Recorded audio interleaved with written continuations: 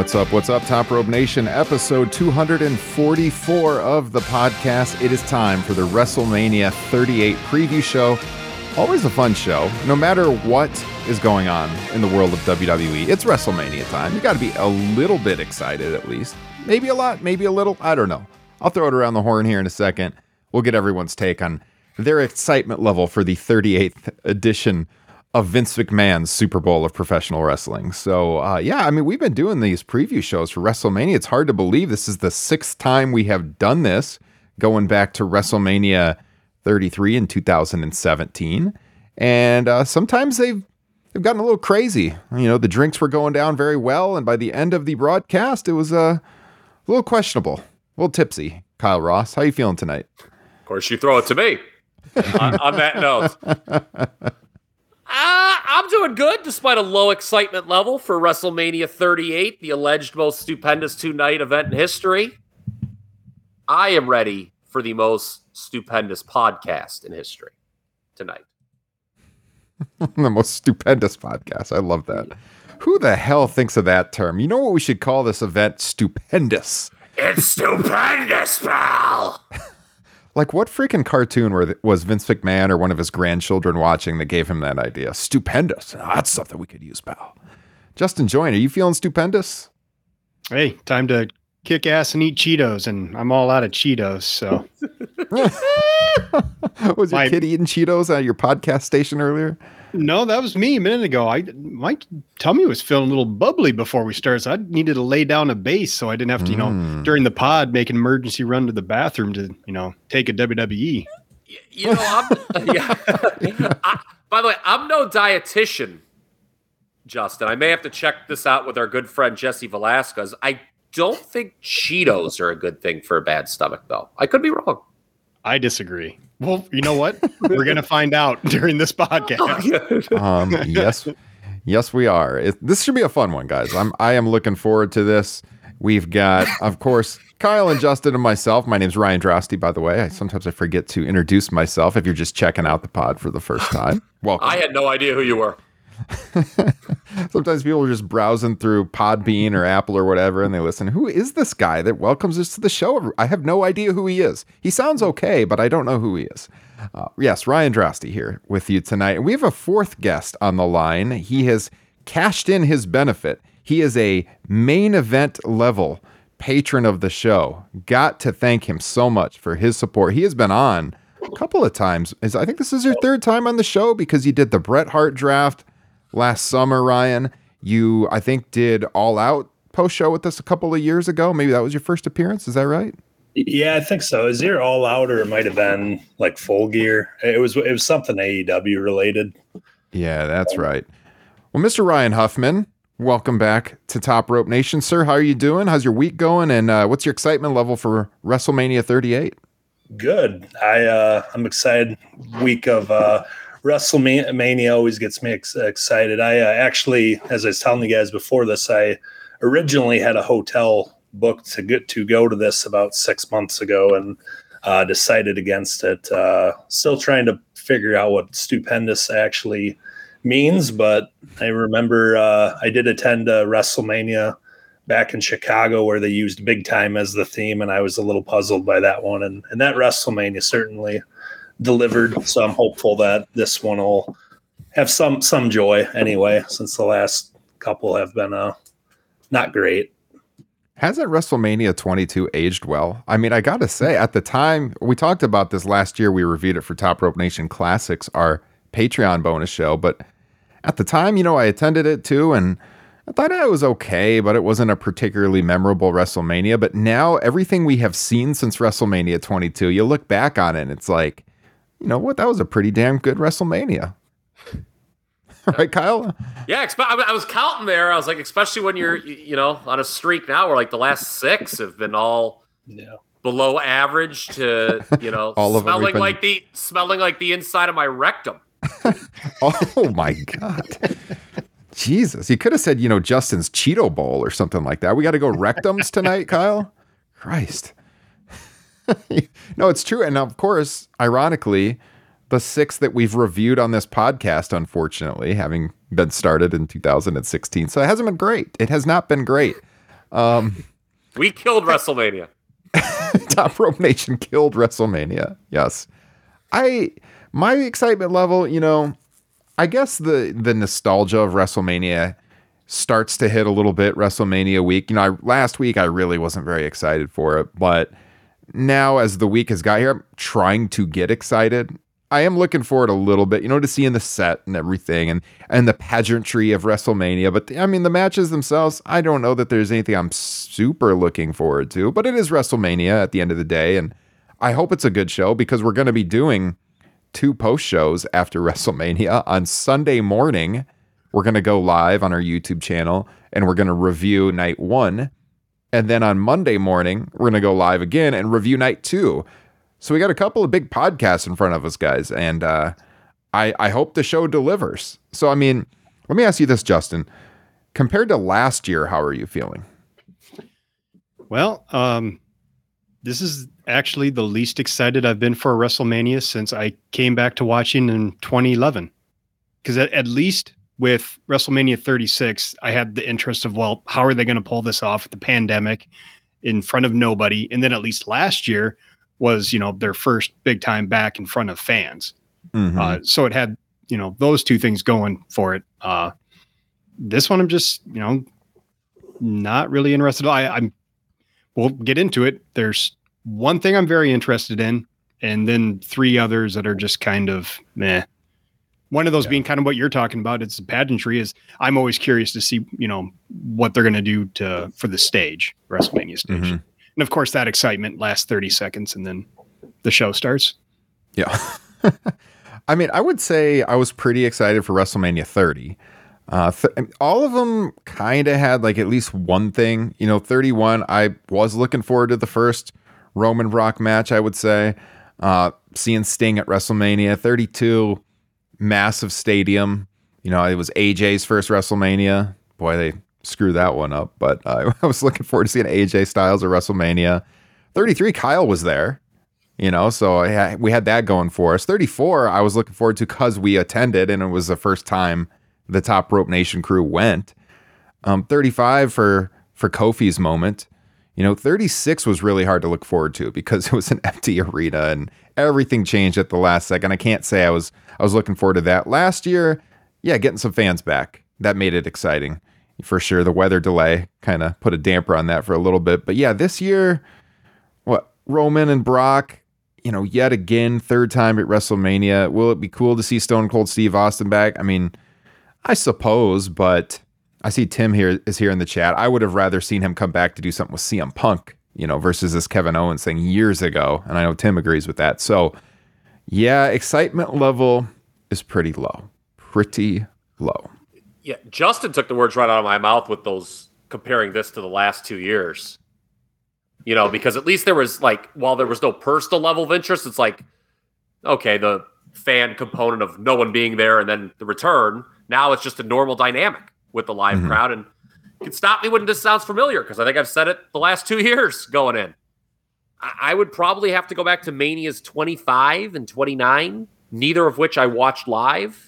Or maybe all the way back to Mania 11 when I was ready to give up on watching wrestling at a time.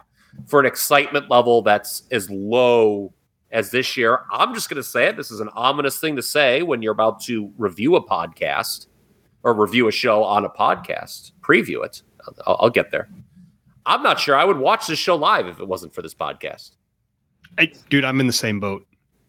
I don't know if I would watch it if it wasn't for this podcast. Yeah. Well, I would just to hang out with Ryan Huffman because Ryan Huffman is coming to Casa de Drosti on Saturday night. We're going to enjoy a few adult beverages, hopefully. Watch the show together. Should be a good time, at least hanging out with a buddy. But I agree. Doing the podcast keeps you engaged. Everyone that listens to this show knows we are a lot more engaged with AEW right now. Just a better product. But it's WrestleMania. We're going to talk about it. We're going to get to all of the matches and talk about SmackDown as well. So before we do, guys, real quick, let's get this out of the way and talk about all the ways you can help the growth of Top Rope Nation. Now, 2021 was a huge year for us. 2022 is starting off really good as well. So thank everyone for your support and subscribing wherever podcasts are found. Leave us those 5-star ratings. Leave us a written review. You can get a free sticker in the mail. All you got to do, leave a written review on Apple. Leave your Twitter or Instagram username so I can get a hold of you and get your address, and I'll send you a free sticker for your trouble. And, of course, the number one way to support Top Rope Nation is to become a patron of the show, just like Mr. Ryan Huffman. You get bonus content, behind-the-scenes access. You can influence the direction of Top Rope Nation Classics every month. We just put it out, and as we record tonight, it actually is the 35th anniversary of WrestleMania 3. Last week, we released our deep dive on WrestleMania 3. Was 2 hours and 34 minutes? I mean, it's one of the best shows we've ever done on WrestleMania 3, why that show remains legendary. Lots of the behind-the-scenes stories going on at the time, including some surprising stories about Miss Aretha Franklin and her involvement at WrestleMania 3. Of course, we hit the legendary matches as well.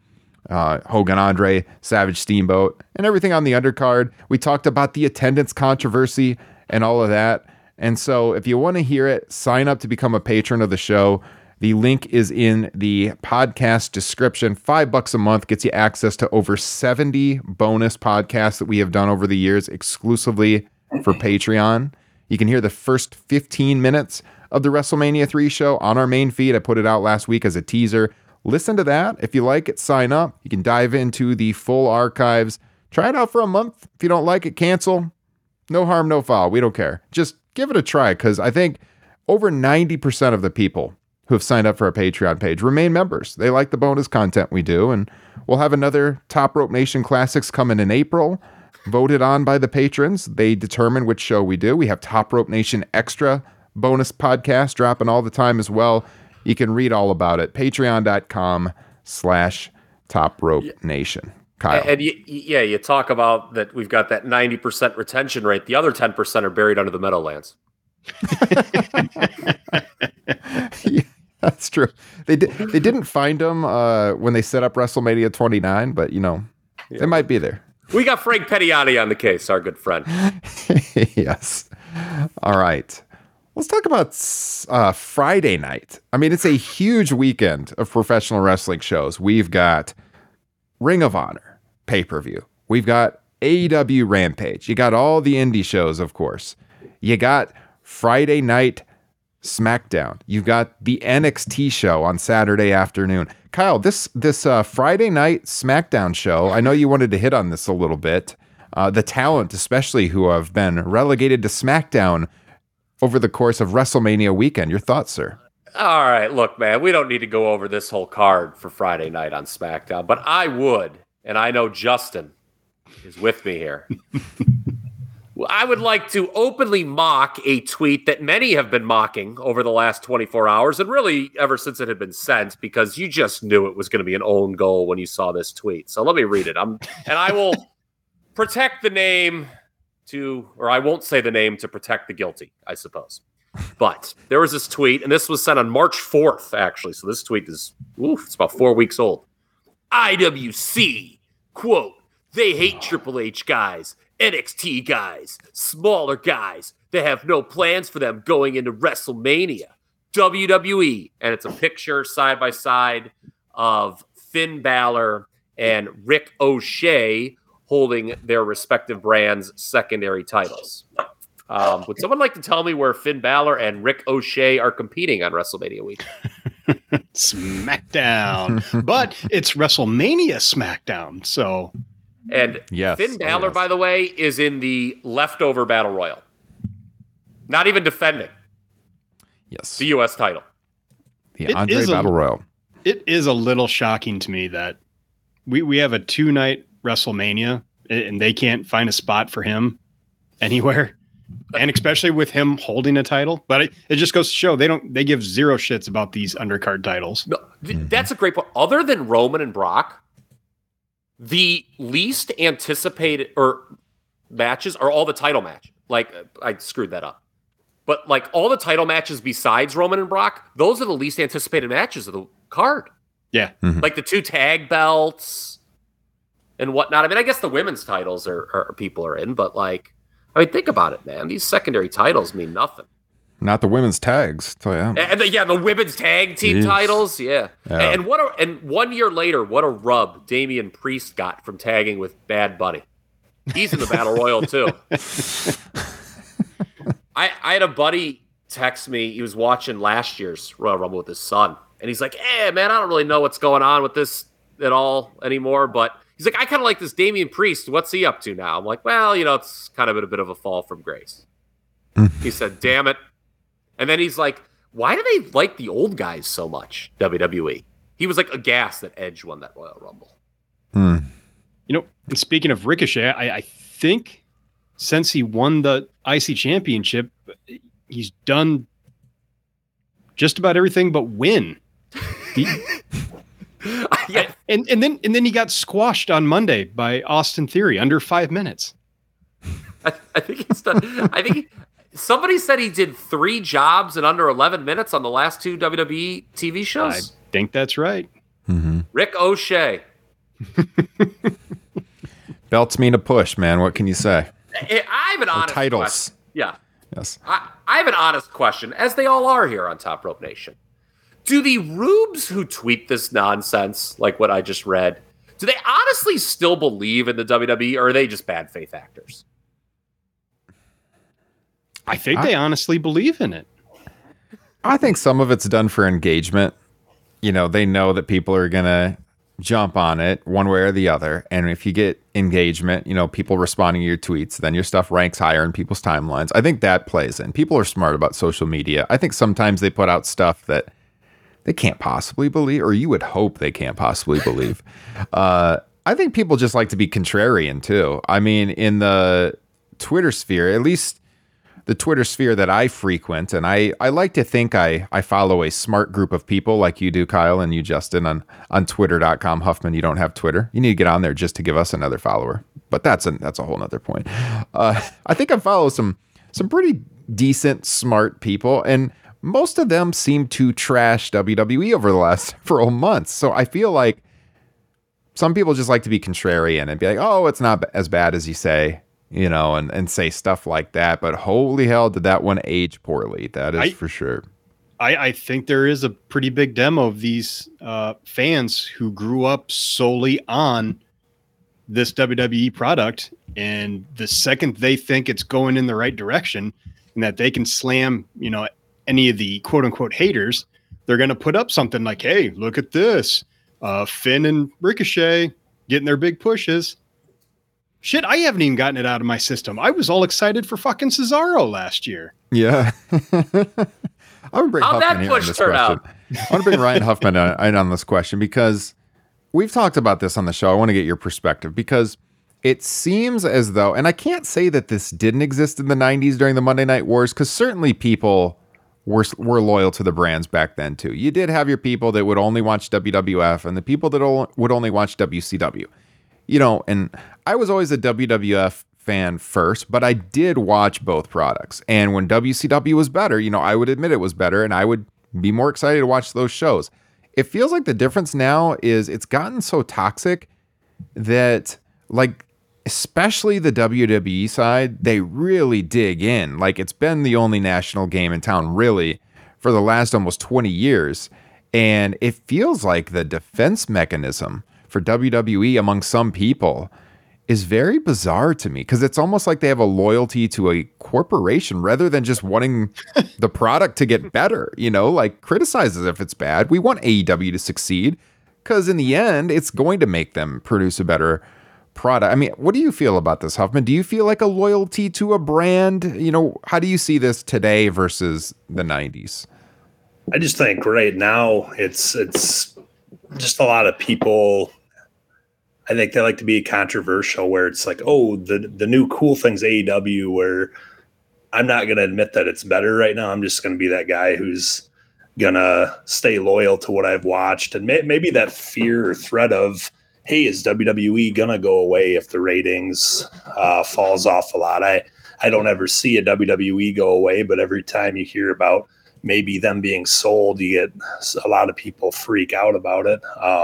I was a WWE guy through and through, pretty much all the 90s. And when Brett switched, I watched a lot more WCW probably. And I can tell you guys, like, I've watched probably as much WWE as AEW since like the Rumble, which has been very painful because it's this is why we had you on the show. It's not good, but I always just say I give it the benefit of the doubt because it's like, well, it's WrestleMania season. They'll find a way. But every time I watch Raw, SmackDown, and I've seen these arenas, which, you know, you eye test it and it looks fairly full and people look excited to be there. And I mean, I love wrestling, but I'm like, I don't know who these people are that are going like, do it and filling it up like this much. Like, and I love it. Like, I love it. But yeah, I don't know. I just think it's a lot of those people that are just incredibly, probably more loyal than I am to it at the moment. But I feel like some of that's cooped up energy, you know, from being locked up during the pandemic and everything, you know. Oh, we lost there's Kyle. Sorry. Our video stream got messed up a little bit there. Anyways, what I was saying is people, you know, locked up, not being able to really go out to events during the pandemic. WWE comes back to town for the first time. They want to go. You couldn't pay me enough money to go to a Raw right now, but I would consider going to a house show just because house shows are always fun. And, you know, it's a little bit cheaper. I actually might take my daughter to a house show in a couple of months, but Raw, I would have no interest, but I can understand why people who maybe haven't gone to an event in a couple of years, you know, want to go do that. So, you know, once they start making their second and third passes back through some of these towns, it'll be interesting to see. I know they've been to Chicago a couple of times, you know, since things opened back up. It's a massive city though, too. Once they start hitting some of those mid-level markets for a second and third time, then it'll be really interesting to see what happens to their attendance.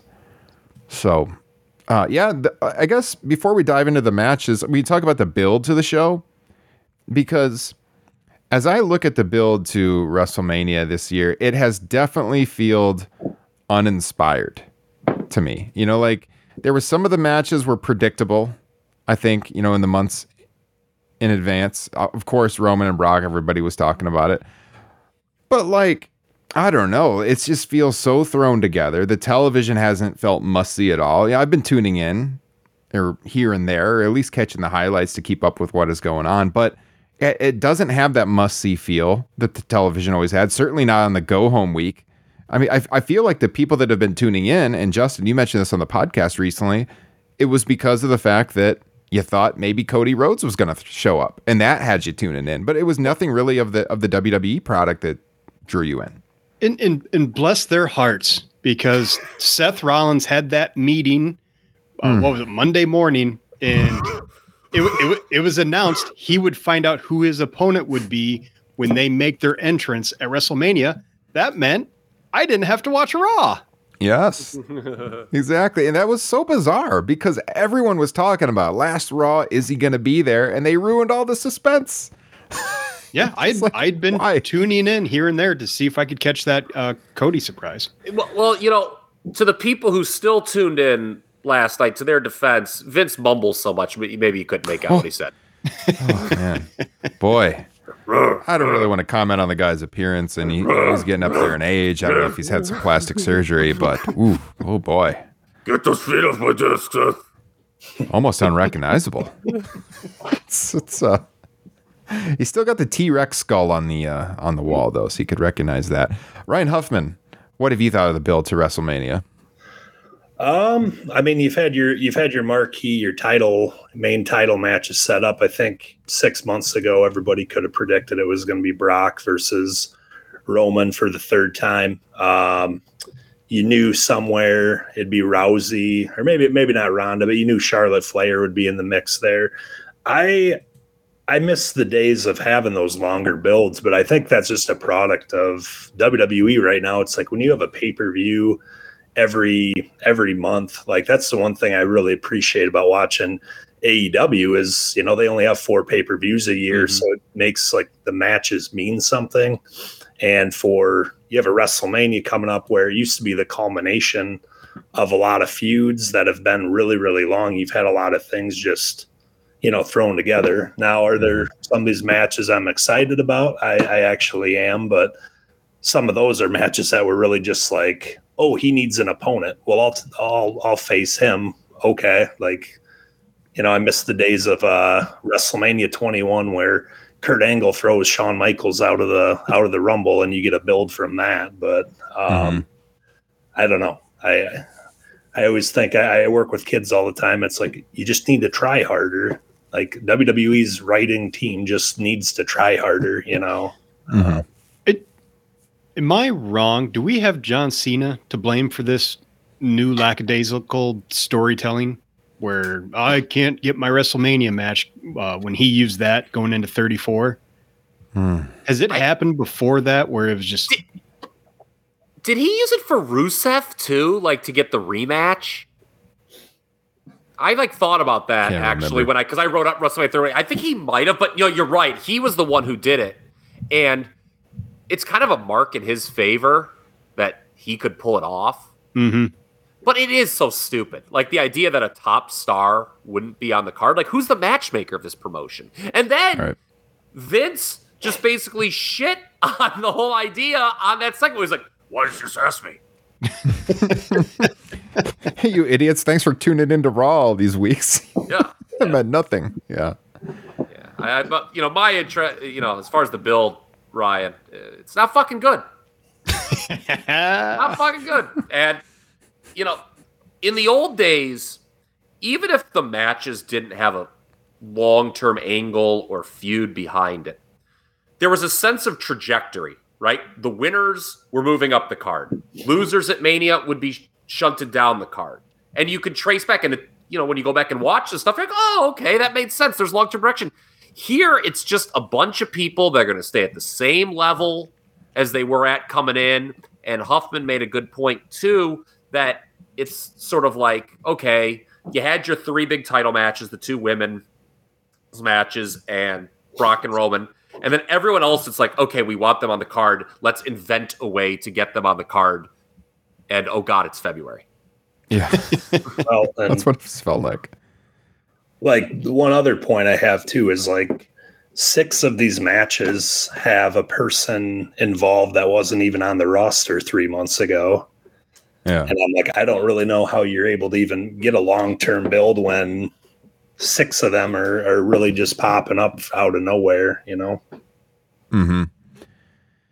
I suppose we should dive in to night 1. Otherwise, we're going to be here at 6:00 in the morning when Ryan, you got to go work with those kiddos. So let's get going here. WrestleMania night 1. By the way, not to draw this out too much, what do you guys think of the 2-night format? Because it seems like it may be here to stay. They're doing it again. Ryan, what do you think? I personally, that was the game changer for me going to Dallas. When I heard it was going to be 2 nights, I was just, I'm not going to stay downtown, spend the half hour driving out to the stadium to wait in a line. I get their strategy. They're probably not going to be the sellout. I read an article. They're probably looking at maybe 75,000 people there a night. You do the math there. That's way more than the 105 that they had, which I don't think if they do one night, I'm not sure they sell it out this year just with the product, but they're still going to put a lot of butts in the seats and make a lot of money, but I don't know. I personally, I don't like the 2 nights, but I think it's probably here to stay. What about you, Justin? Yeah, I mean, I would be willing to bet we're all in agreement. In the ideal world, we'd be looking at a 3-hour show, one night, maybe another hour of pre-show. Mm-hmm. But I think in reality, when you're looking at it, I think this is the lesser of 2 evils. I would prefer, 2 3-hour shows rather than 1 7-hour show or whatever the hell we've gotten in the past. And I was that sadistic podcast producer that was like, guys, we got to go live right after this 7-hour show. So stay up with me. Oh, God. Justin's like pouring the scotch. Dead. He's ready to go. And Oh, my God, I was dead. That was 35. How long are these shows going to be this weekend? They're not going to be just 3 hours, are they? That'd be awesome if they were. 3.5, maybe? I think last year's they were 3.5.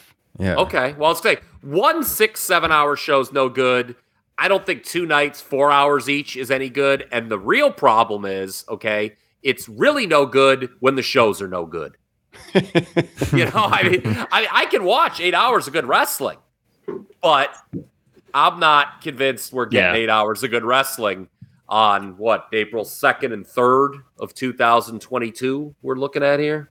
Yeah. When I was in Dallas, I went to Dallas for Mania 32.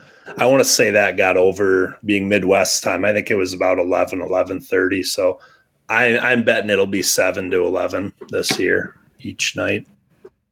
I don't remember for sure, but I feel like we were sitting in the Superdome at midnight. I mean, that night felt like it. 34 went real late. That was a long night. Now, night one has had a lot of talk over the last 24 hours because Dave Meltzer reported that the main event of night one would be the Kevin Owens segment with Stone Cold Steve Austin. And then today, as we record, it's Tuesday, Ronda Rousey was on the Ellen show, and Ronda Rousey said that she was going to be in the main event. And I think, I don't know how much it really matters, but the thing is, people assumed that a women's match would probably be in the main event because last year they did a women's match one night, men's match the other night. And Flair and Rousey, with Rousey coming back, I guess that makes sense. And personally, if I was going to put a women's match, I don't know. Bianca got screwed so bad. So I know she got the main event slot, last year, but she got screwed so bad at SummerSlam. You think she has to go over here against Becky. I guess it works either way, but it might be Kevin Owens, or maybe it's semantics here, and maybe Charlotte and Rousey is the last actual match, since the Kevin Owens Austin thing is the KO show technically, and then they go out last. Who knows? We don't really know. I did see, I think Meltzer said too that Becky and Bianca was going to be the first match on the show. So I guess we can start there. And, as we look at these 14, 15 matches, whatever it is, we're not going to deep dive, guys, on every single match. If you want that, it ain't happening here, because some of these we'll make our predictions probably and move on. We're not going to have 10, 15-minute discussions on every match. But this one, what I just said, Becky went over. She came back at SummerSlam. We've been wanting to see Bianca, I guess, get that one-on-one match and get her win back, but they really did her dirty last summer. How do we see this playing out? And thoughts on the build, Kyle Ross? For the record, I think Bianca should win, but I am less confident in a title switch with this taking place the same night as Ronda and Charlotte. And what about the old go-home angle jinx from the days of yore? Remember that old thing? Whoever was standing tall on the go-home episode was going to lose the pay-per-view. And then on Monday, they had Bianca cut Becky's hair. I saw some people talking about that. So, yeah. Like I said, Bianca should win. But I can see them talking themselves into a holding that off until WrestleMania Backlash or something. Because maybe they don't have the next program ready for Bianca. Yeah. What's interesting about that is I feel that they could do that and not lose the crowd. If you had an incredibly over babyface, and if they put that out there first and they don't win, that's pretty risky. But Becky's been getting some more boos recently, but I think in the end, people really want to cheer her. So, if she wins, I don't think they're going to lose the crowd. I do think Bianca should win, though. Justin? Last year's night one kicked off with the babyface losing to Bobby Lashley. Mm-hmm. I'm with, you guys. I think Bianca needs to win this. She was done dirty at SummerSlam. This is one of the few things I am mildly interested in for WrestleMania, is seeing what they do here. And, even if they do a rematch where Bianca wins it at WrestleMania Backlash, I think it's going to say a lot about who they view as the star and the future for who comes out the winner at this show. And that's another reason why I'm a little iffy. Yeah. Does Vince McMahon see Bianca as a bigger star than Becky Lynch? But it's so weird because Becky's not going to lose anything if she drops the title here. I'm not defending Becky Lynch going over here. I think Bianca should win. I'm just, in the name of trying to be right on a podcast, I'm just floating it out there that Like, I am not going to be rolling on the ground saying, I cannot believe what I've just seen if they beat Bianca. Mm-hmm.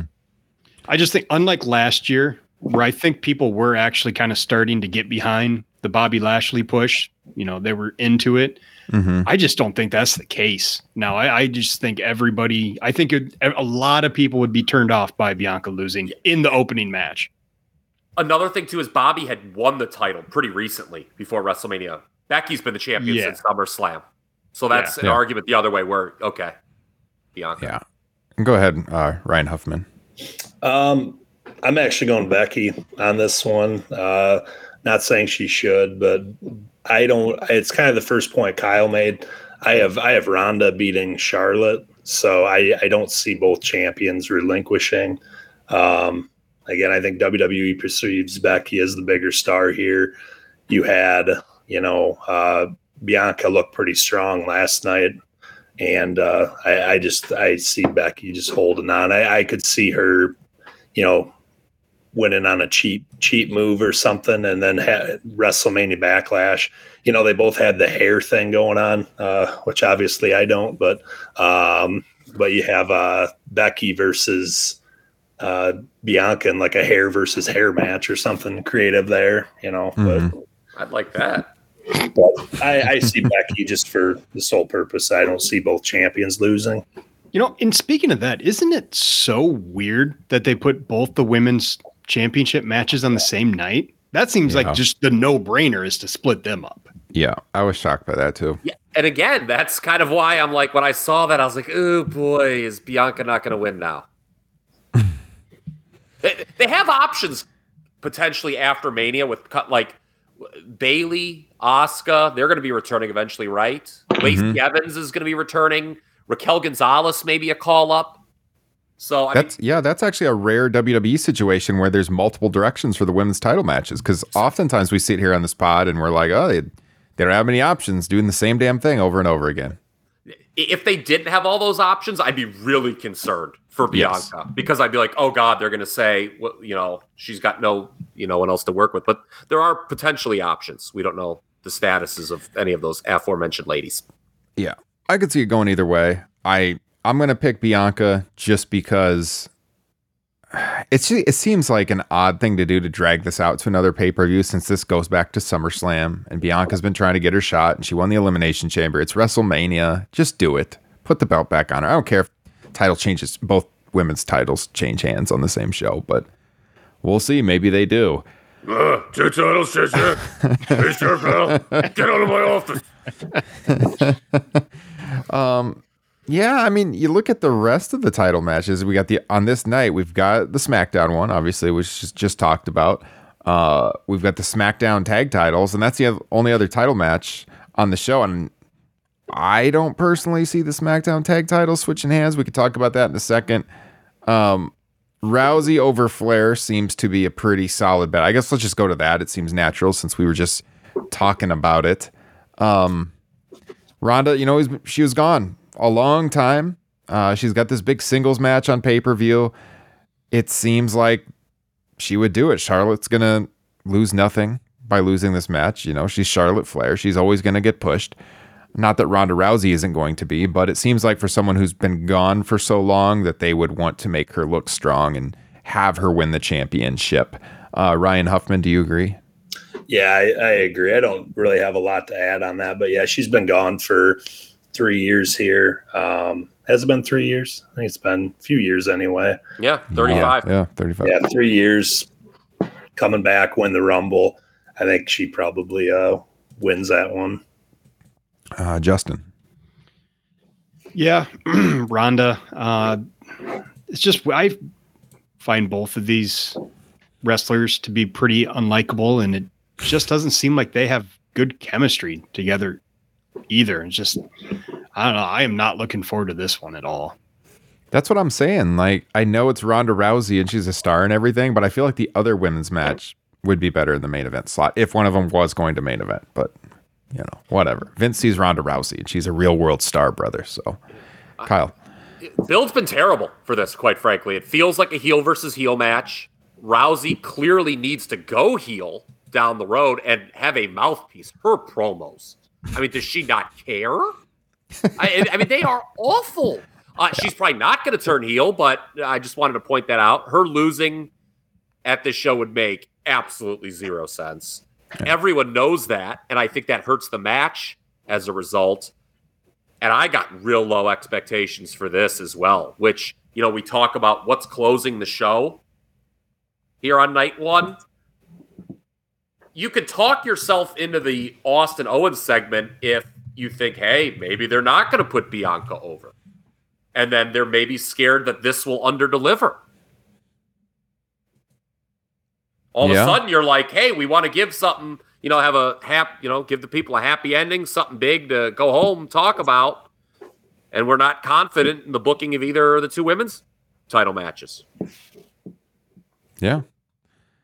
I don't know. Yeah, to me, it's also not that interesting. So if it is the final match proper of the show, I think it's a little risky just because the build hasn't been great. Rousey hasn't been in there in a big time singles match on television in quite some time. I know she did the stuff on TV, but nothing like this with Charlotte Flair. So I mean, it's a big time situation. We'll see what happens, but yeah, risky. In terms of like star power, the two women's title matches here, is there really like some sizable gap that exists between them? Because I don't think that at all.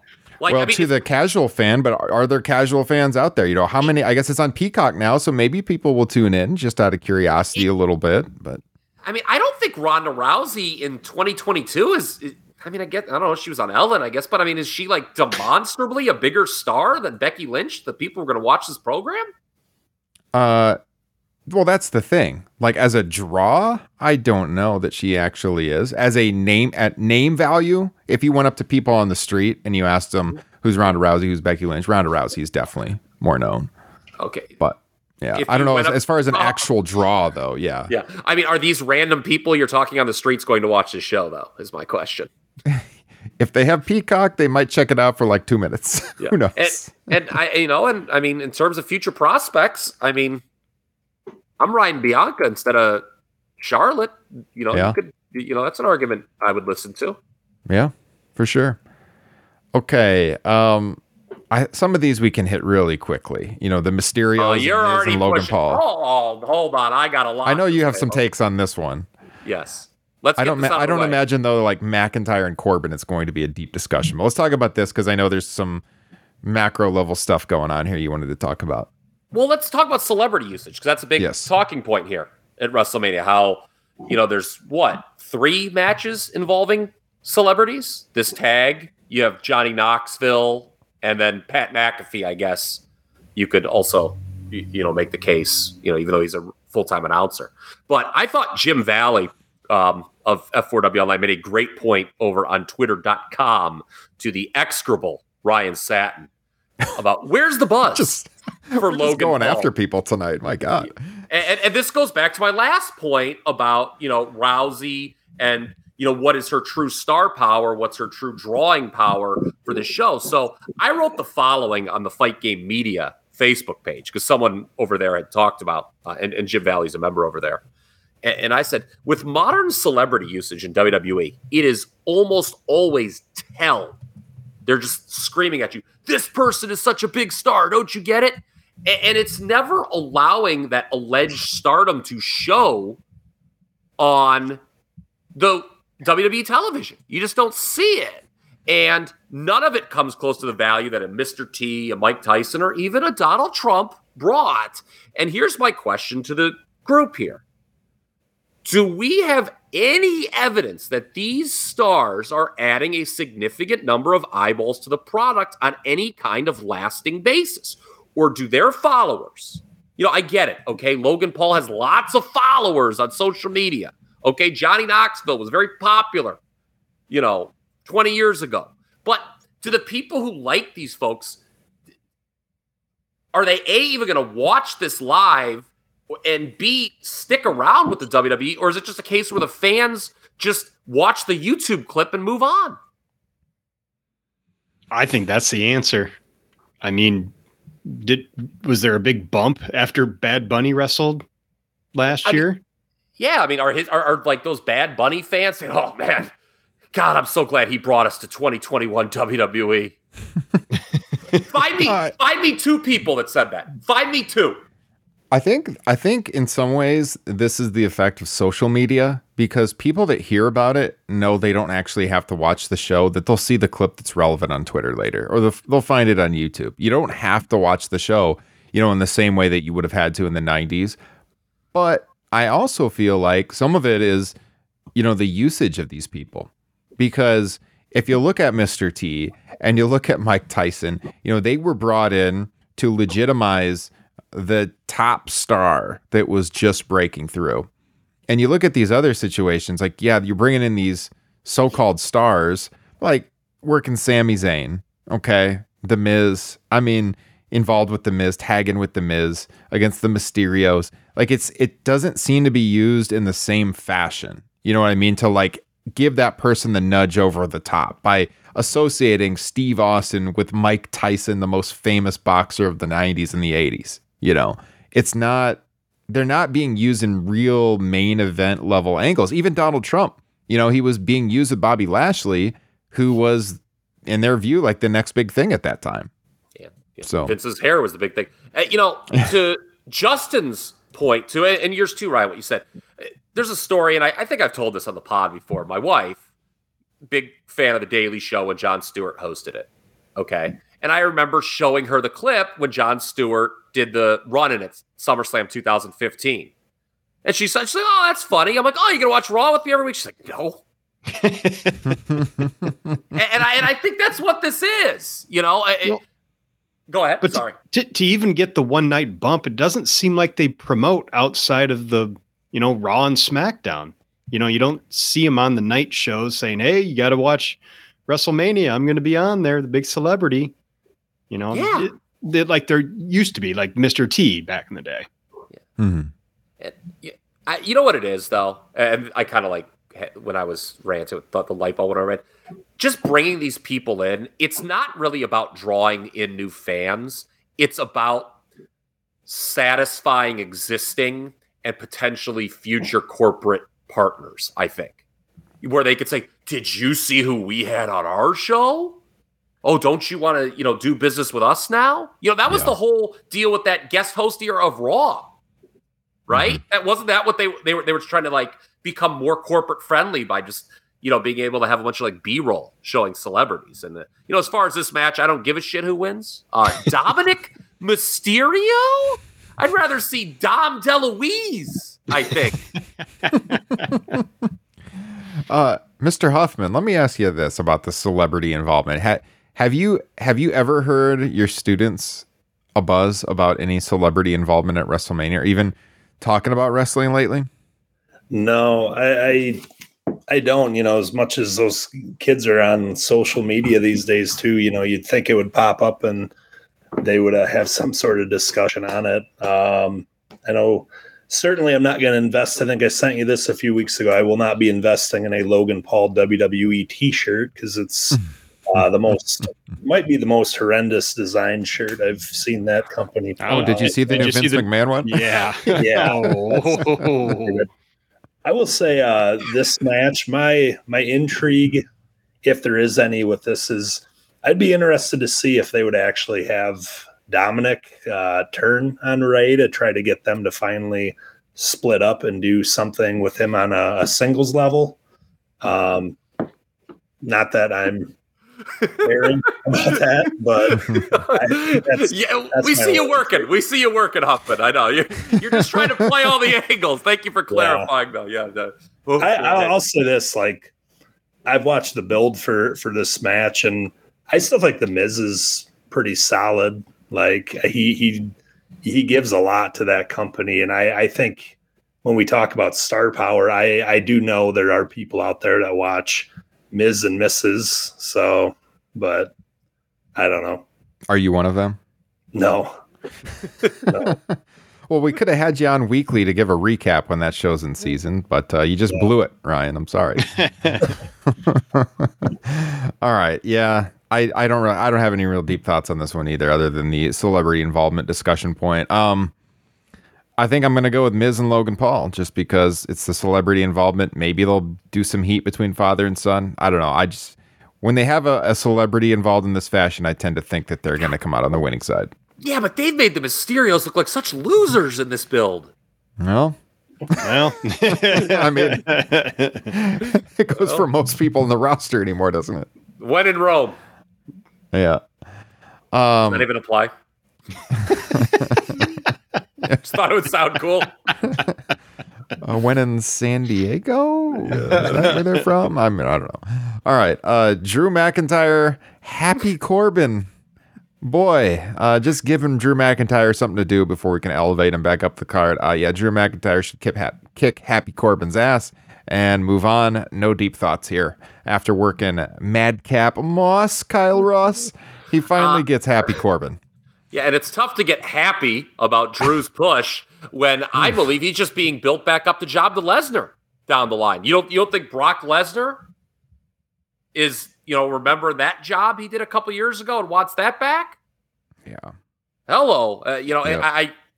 Very difficult also when Drew's wrestling someone named Happy Corbin. I mean, come on, man. Terrible.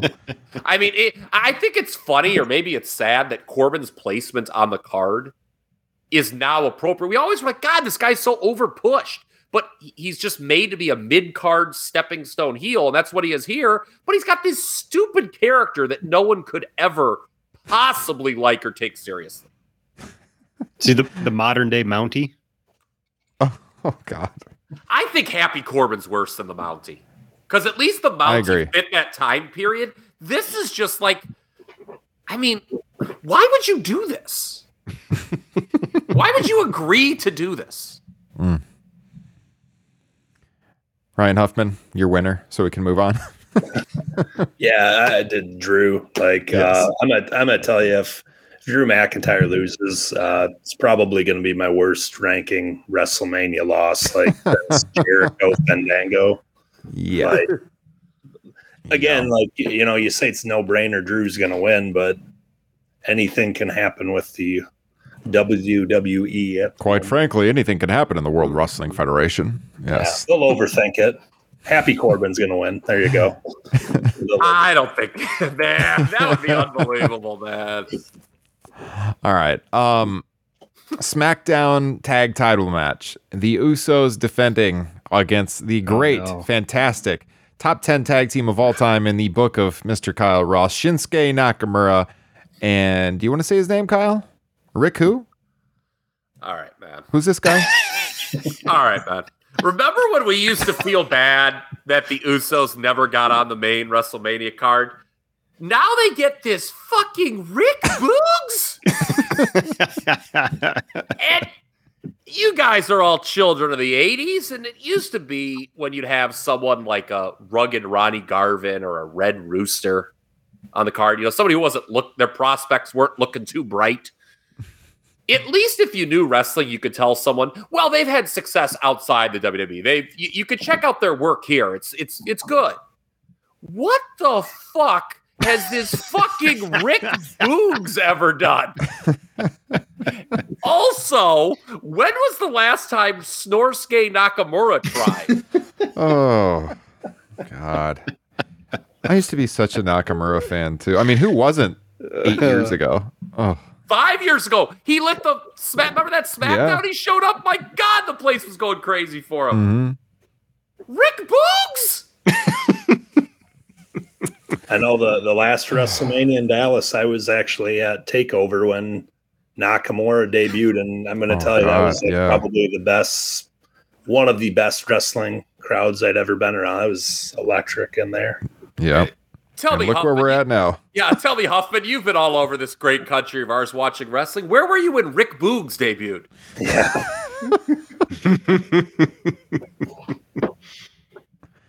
All right. I'm going to pick the Usos to retain. Cool. I don't. I'll make. I honestly don't care, and I'll make a point when we get to the Raw tag title match on night 2. There's a larger point with these 2 tag team title matches. All right. I will. I'll go Usos. Just kind of a stat I saw online.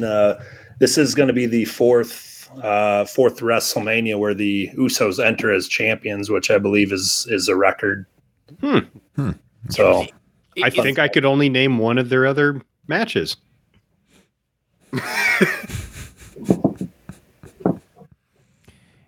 Is them retaining it all tied to Roman retaining, do you think? No. Nah. Okay.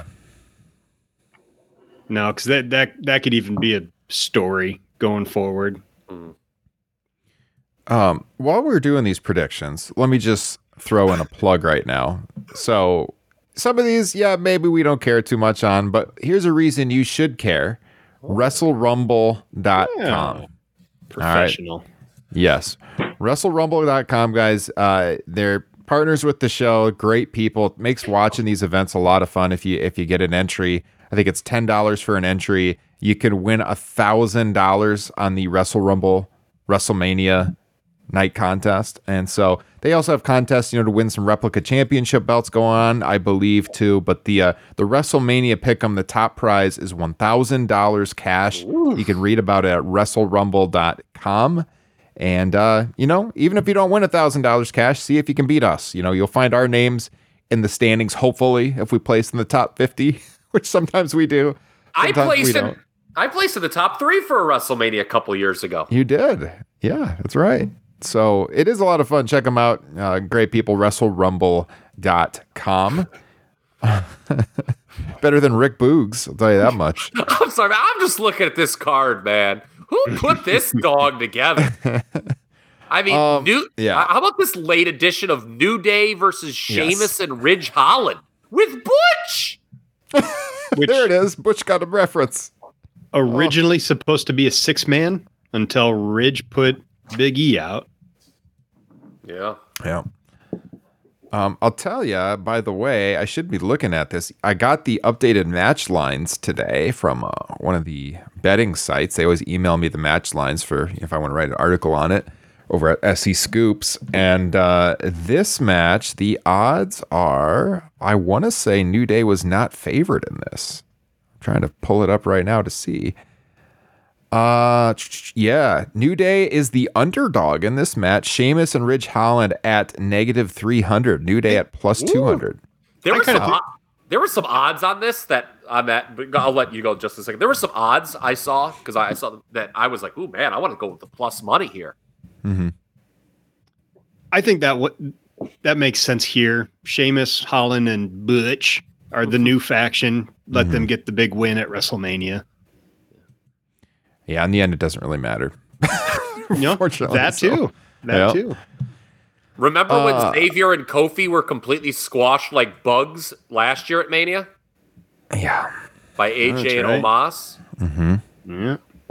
How heavily do you think they're going to lean into Big E's injury in this storyline? Is real? I mean, is that like considered taboo or like, in poor taste in the year 2022? Man, I'd say lean into it. Why not? Everybody knows about it. I don't know. Vince hasn't really allowed, bad taste to infiltrate his storylines in the past. That's a good point. This has always been a good, clean, fun promotion. Yes. I'll just say in terms of excitement level and tag team matches in WrestleMania history, this one is right there with the smash and crush version of Demolition against Junichiro Tenryu and Koji Katao at WrestleMania 7. I'm gonna take New Day. What about you, Huffman? I'm actually with what Justin said. I'm gonna go with the new faction. I actually for a while did not know that was Pete Dunne. I was like, oh, they changed his name. I get it now, but just a continuation of the dwindling of the New Day this year, unfortunately. Mm-hmm. Yeah, I guess. I mean, do you think Sheamus is ever going to win the Intercontinental title? Yeah, you do, or do you think they're going to like rib him and never because he's like made a thing about it on Twitter? Be like, we'll show you, pal. I mean, he'll probably be here for another 10 years. It's bound to happen. WrestleMania 48, Sheamus, IC title, book it. By the way, this is WrestleMania 38. The Iron Sheik should get to the ring per Bobby Heenan's commentary for this show. I sure hope so. They better do that. They have to be aware. So many people have been talking. Just do it. Come on. All right. Seth freaking Rollins against a... this is so bad, dude. I watched that video Monday morning, too. The thing that he did on the Late Show, I do not know who finds this entertaining. I have, in the past, talked up Seth Rollins a lot. Proud Iowa boy, all that stuff. I liked him during the Architect era. I think he did a good job getting over as a babyface a few years ago after they turned him nonsensically heel, after he came back from the injury, and then they turned him back again, and he got it back over with the burn it down thing and everything. And this character is just freaking terrible. I mean, who is terrible? Who exactly? That was my plan. Who is entertained by the laugh thing he does? It is just. I know he's supposed to be a heel and obnoxious and everything, but my God, it's not. It's just like go away heat when I see him on the screen. I don't want to watch it. It's all terrible. Right. We are all gainfully employed, okay, and I am assuming we all have a certain level of pride in our work. How can the folks at WWE make that vignette, or whatever the hell you want to call it, with Seth and Vince, look at themselves in the mirror and say, this is okay. We're proud to release this into the world. How can anyone say, I was watching it, I was like, this, like 3 seconds in, I'm like, this is bad. Real bad. And it just kept getting worse. And you're right about Seth. It's like, he's not a heel you want to even see get comeuppance anymore. You just want to see him go away. Yeah. I've said it before. He's Shawn Michaels if you stripped away everything interesting about Shawn Michaels. Okay? Michaels' behavior at One Night Only, we talked about it on Top Rope Nation Classic. It is objectively a terrible behavior, okay? Objectively worse than anything Seth Rollins' character's ever done. It was also objectively more entertaining than Seth Rollins' character anything has ever done. I mean, okay, so you see Cody come out, he'll get a big pop. He kicks Seth's ass, and then, okay, here we are. I mean, I don't know where they go with him. I would hope that they would push him to the top of the card to do something interesting. I'm not confident in 6 months that Cody Rhodes is going to be main eventing or anything like that. I know there was a push for him to use, like his AEW theme song and have the same look and everything. I do hope they do that. I think that they should do that. We'll see what happens there. But Ryan Huffman, how are you feeling about Cody's pending arrival? Well, my buddy Josh texted me about a couple hours ago, and he sent me a report that could be Shane McMahon. To me, I'm even skeptical, and this might be a random name I'm throwing out, but like, could they even go Undertaker here in Dallas with him getting inducted into the Hall of Fame? Okay, I believe it's going to be Cody, but I also think that's something they could maybe save for Raw, just to get, because again, they might not know what direction they're going with him. I for one, it's kind of weird because I was at Full Gear booing Cody Rhodes out of the building, but I've actually been kind of excited to see him again and come to this him leaving AEW and coming to WWE, to a company that I don't think necessarily used him very well. Although I did hear Stardust is back in the WWE alumni section, but I'm intrigued to see him again. I think it'll be him at Mania, but not 100% sure. I could see them going a different direction with that. I don't know. What do you guys think? You guys all 100% on? You think it'll be Cody, or do you think there could be something there? It would be a very bad play for it not to be Cody. Mm-hmm. That's how you lose the crowd. Yeah. If Shane McMahon walks out there, those people will shit all over it. Oh, can you imagine? I could see them like sending Shane out on the stage as a swerve, and then Cody comes out. Which I almost feel like ruins the moment a little bit. But that is something that they would do. That is totally something they would do, though. I mean, if Vince is getting ready, and now the American, here comes the money. I do think Vince's involvement, and I don't know if that was always the plan to have Vince, make the Cody announcement. It does add a sense of realism to the proceedings, because otherwise it's like, how does Cody Rhodes just show up? Does he just walk in the building and say, I am going to be at WrestleMania now? I think having some authority figure announce him, logistically that makes sense. And, are Vince and Cody going to be tied together somehow moving forward? Mm-hmm. So I'm expecting Cody. My interest here lies in the presentation of Cody Rhodes.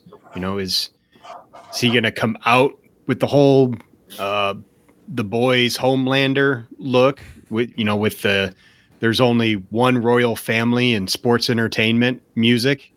Mm-hmm.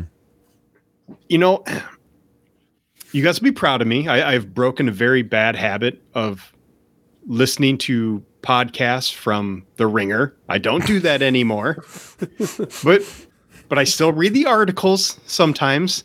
So I'm on the website, and I noticed on one of their wrestling websites, and this kind of goes back to, wrestling podcast.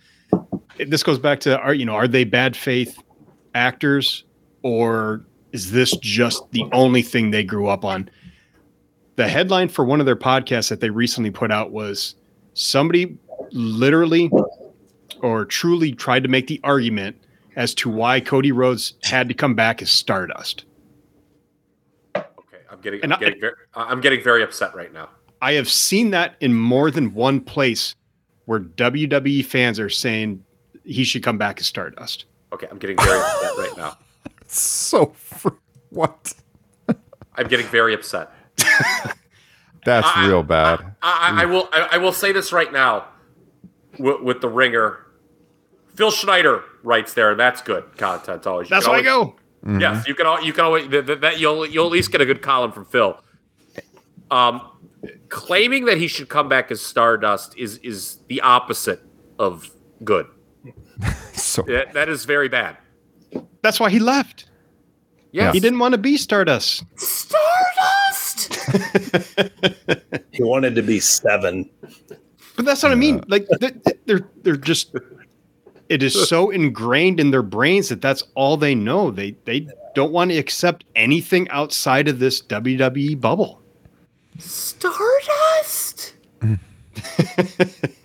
This Cody arrival to me is all about the moment, though. It's about seeing a guy return. It's kind of, it takes you back to, and we've seen it WWE to AEW, but it takes you back to the 90s and when people jumped and stuff. And that first moment was always cool. And if he comes out to the AEW theme song and everything, that will be really cool. But the future of Cody Rhodes in WWE does not excite me one bit at all. Like, outside of his initial arrival, which I am excited to see, I have zero interest in watching Cody Rhodes in 2 months or a month. But that's expectations, right? That's your expectation of that's my expectation. Yeah. And I don't expect them to do anything to make it more interesting. I hope that they do because, I watch these shows and I want them to be fun to watch. But the prospect of Cody Rhodes long term just doesn't really do anything for me. But it'll be a cool moment. Yeah. And that's a very astute point. Dusty Rhodes, Cody's father, always used to say it on comedy. But it's very astute of you, Ryan, because how many times do we see this WrestleMania moment and we're like, oh, it's so sweet. And then you go back to review the show a few years later and you're like, wow, they really got no mileage out of that. I'm doing the reviews on Facebook and I started to jot down some notes for 33, which I was at. There were moments on that show, holy Lord have mercy, were there no mileage out of any of them. Yeah. And so you go back and you're like, well, that was pointless. And so the whole thing is, I think he's going to get a star reaction, not a Stardust reaction. But the key is 6 months from now. How is he positioned? A year from now. I mean, look at last year's Mania. We were, wondering about Damian Priest, Omos, Cesaro. How are those three doing? So you're saying Cody Rhodes against Sheamus for the IC title in Los Angeles next year? I mean, would you be shocked? No, I would not be shocked. And I'm planning on playing this clip next year if that happens. So just get that one in the can right now. Yeah. I do think it's going to be Cody. You know, yeah. I see what's going on in the chat here. Yes, they did tease The Rock kind of, you know, for the anniversary at Survivor Series. Didn't happen. He had the filming schedule, whatever. I think this is a little bit different because it's not like a one-night appearance. It's a guy returning to the company to work full time. So they got it. I mean, they have to do it. They're going to get some real go-away heat if they don't. Yeah. I know that Cody's booked for Raw next week. That's been talked about for a couple of weeks. I think Fightful had the report a couple of weeks ago. So, yeah.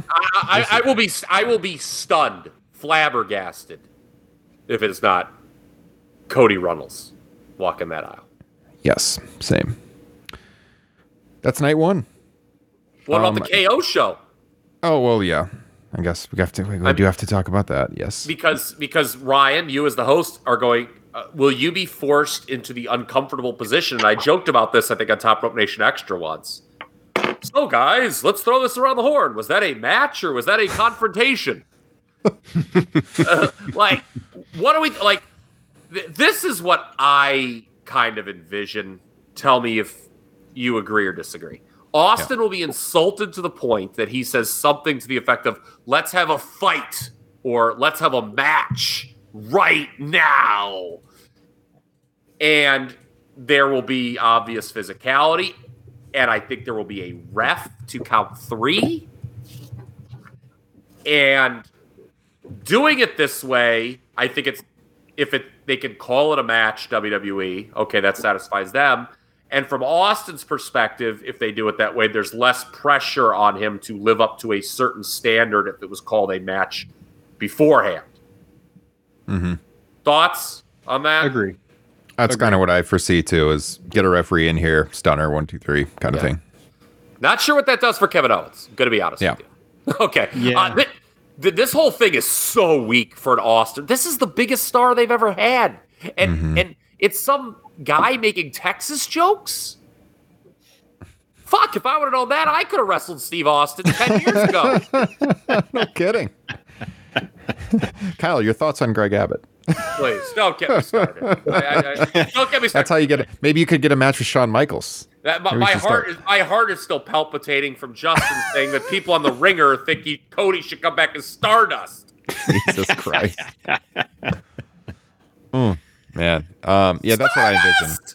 That's Ryan Huffman. What do you think? How they're going to play this out? I don't know. I think it'll go how Kyle just said. I do know that some of the touring following Mania on the Sundays, they're using the stunner tag on that. So I don't know if that's just trying to get some momentum Sunday off stunner. of this.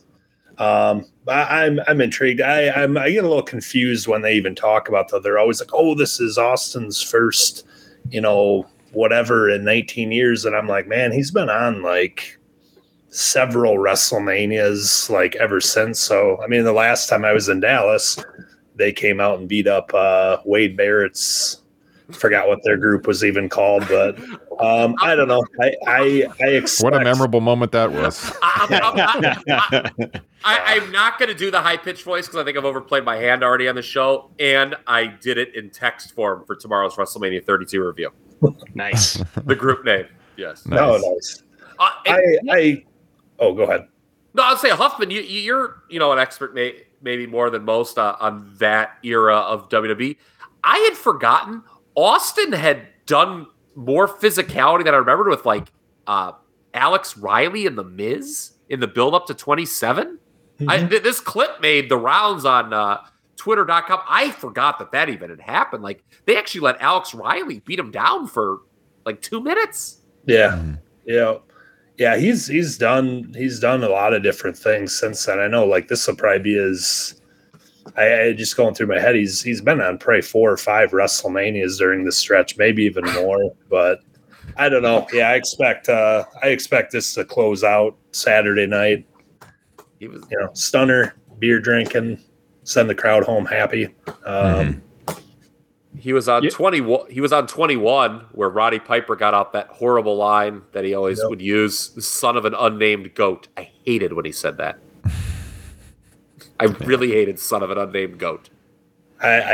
I'll be interested to see if he has the ATV or if he's driving whatever truck he did into the desert, because I'm sure it'll be quite the walk down there. But I don't know, should be fun. Good to see Stone Cold again. I think everybody can probably agree on that. Mm-hmm. It's going to depend on what they do and how long they do it for me. I agree with Kyle of what I believe is going to happen. Personally, I'm going to be disappointed if it's not Black Trunks, Black Vest, Austin coming out at some point to the music. I believe on a previous pod, I asked the question, if I set the over-under for when the actual fight starts to when it ends, do you take the over-under if I set it at 3.5? 3 minutes, 30 seconds? Ooh, they got to go longer than that, don't they? Yeah, for sure, if it's going to be the fucking main event. Yeah. That's why, like, thinking of if it's the main event and you're just getting Austin brawling in his dad jorts for 5 minutes, I don't think that's a very good send off, because of, as you guys have mentioned, because of all the physicality we've seen before. Mm-hmm. I would be interested. The one thing about this is I would wonder about how long they've known how long this was going to take place. Because when did Kevin Owens do his contract? Do you guys remember? Was that a few months ago? Ooh, it was January for sure. Yeah. I kind of wonder, I'm like, was this something they maybe pitched to Owens as a, hey, we'll let you work with Steve Austin at Mania to keep you there? Because I knew he had a lot of money thrown at him, but December 15th. Okay, it might have been like, two things coming together, Huffman, in the sense that they wanted Austin on this card. They wanted to keep Owens. Yep. And they're like, okay, let's throw a lot of money at Kevin Owens to stay. How are we going to justify throwing all that money at him? Okay, well, he'll be the guy to, take the stunners. Yep. Would anybody would anybody like to see Kevin Owens walk out on top? I said it on Top Rope Nation Extra that if you don't do a match, you could do an angle where he beats him down to set up an actual match. Yeah. Yeah. What if they played off his neck injury? You know me and what a sick bastard I am when I get the pencil. I mean, I would pitch, let's have Owens pile drive Austin. And Austin sell it like death, and then Austin would like kick my ass, and I'd be out of a job. But I mean, that's I'm trying. Well, that I think I listened to that, Kyle, too, and I'm like, not that the name of house shows plays off of anything, but I'm like, could you do some angle like that would lead to him actually having a match at like a SummerSlam if he's feeling good? I know he's gotten to be in about the best shape he's been in quite a while. And of course, by SummerSlam, you mean Saudi Arabia. Yeah, because that's summer in the desert, baby. That's where I would see them using Austin, because they're running out of people for those shows. Yeah. The Crown Prince, I mean, I think he's been clued in that Yokozuna's dead. Yeah, I think if you do like KO getting the upper hand, I think you got to do that the next night. I think that it's WrestleMania, the way that they've built up this Austin return. He's got to get the upper hand. You got to have the beer drinking, and it's the WrestleMania moment. I don't think that really hurts Kevin Owens. Like if Steve was a full-time wrestler and this was a passing of the guard kind of thing, of course he would have to lose. But the way that this is with a legend coming back, I think that he's got to get the upper hand. But then, you could do something if they can get him to come to Raw where he comes out and he chats to the fans, and then Owens attacks him from behind and leaves him laying. Then I think you could do that. And then maybe they can't get Steve to do anything else. Maybe they can, but it leaves the door open to doing something at some point down the line. It could be SummerSlam. It could be 6, 8 a year from now. Who knows? But I think you do something like that on Raw. Does anyone think that they run an angle on night 1 and do a match on night 2? That was my thought. That way, you can have Kevin Owens get the upper hand on night 1, give him the nice rub, and then on night 2 we get black tights, black vest, glass break. Although you probably can't have night 1 end with like Kevin Owens laying out Steve Austin, can you? No. Get those last minute walk-up tickets sold. They wouldn't do that, at least. I would. Yeah. But I'm a You real would, you sick bastard. Yeah, I'm a real sick puppy. Well, what you guys just said, the moving tickets thing. If you close out Saturday night with Owens getting the upper hand, and you have Austin grab the mic and say, "Hey, we're facing tomorrow night," how many more of those people that maybe bought the one night ticket come back for night 2? Yeah, Yeah. How many people are there though that bought night 1 and not night 2? I'd like to know. That's what I don't get too, because I've seen that argument out there too, and it's like, if you're going to Dallas, you would go to both shows, right? I mean, for traveling across the country, why would you not? So I don't know. All right, let's hit night 2.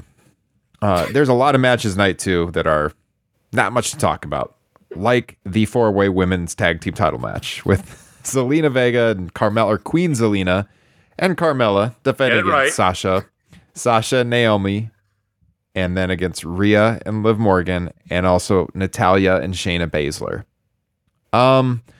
Who freaking knows? I'll go with Sasha Banks and Naomi because Sasha's never won at WrestleMania, and that's my entire basis. I don't give a damn about this match. To be quite blunt, these titles have not meant jack shit since Sasha and Bayley lost them 3 years ago. Yep. The champs, interestingly enough here, Queen Zelina and Carmella, are the only team where I don't find either woman to be particularly interesting as a character.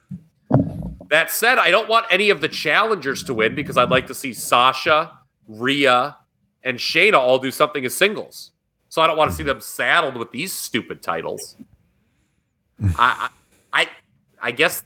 What do you do with Queen Zelina and Carmella once they lose? I mean, that's onto the scrap heap of life with you, I guess. So I'm going to pick them to retain, but I don't feel good about it. And quite frankly, I actually didn't want to pick. And strike that from the record. And it doesn't matter really. So I mean, whatever. But yeah, it's women's tag titles. For the record, the favorites right now, as of today, are Naomi and Sasha at -200. Morgan and Rhea Ripley +185. Zelina and Carmella +500. Shayna and Natalya +750. Yeah, Natalya can fart, and those odds will go right down, man. Pick Justin. I don't know if I have ever cared less about a championship than I do the women's tag team, and that includes the 24/7 championship. I was just gonna say, I saw you turn around and it looked like you grabbed a notebook. So I was gonna say, settle in, Justin. Join us. 10 minutes of thoughts on this match. I was gonna make the joke that I've got some notes on this match. Then I was like, "No, we're going long already." Oh God! All right. Yeah, don't care. Ryan Huffman. I went Rhea and Liv.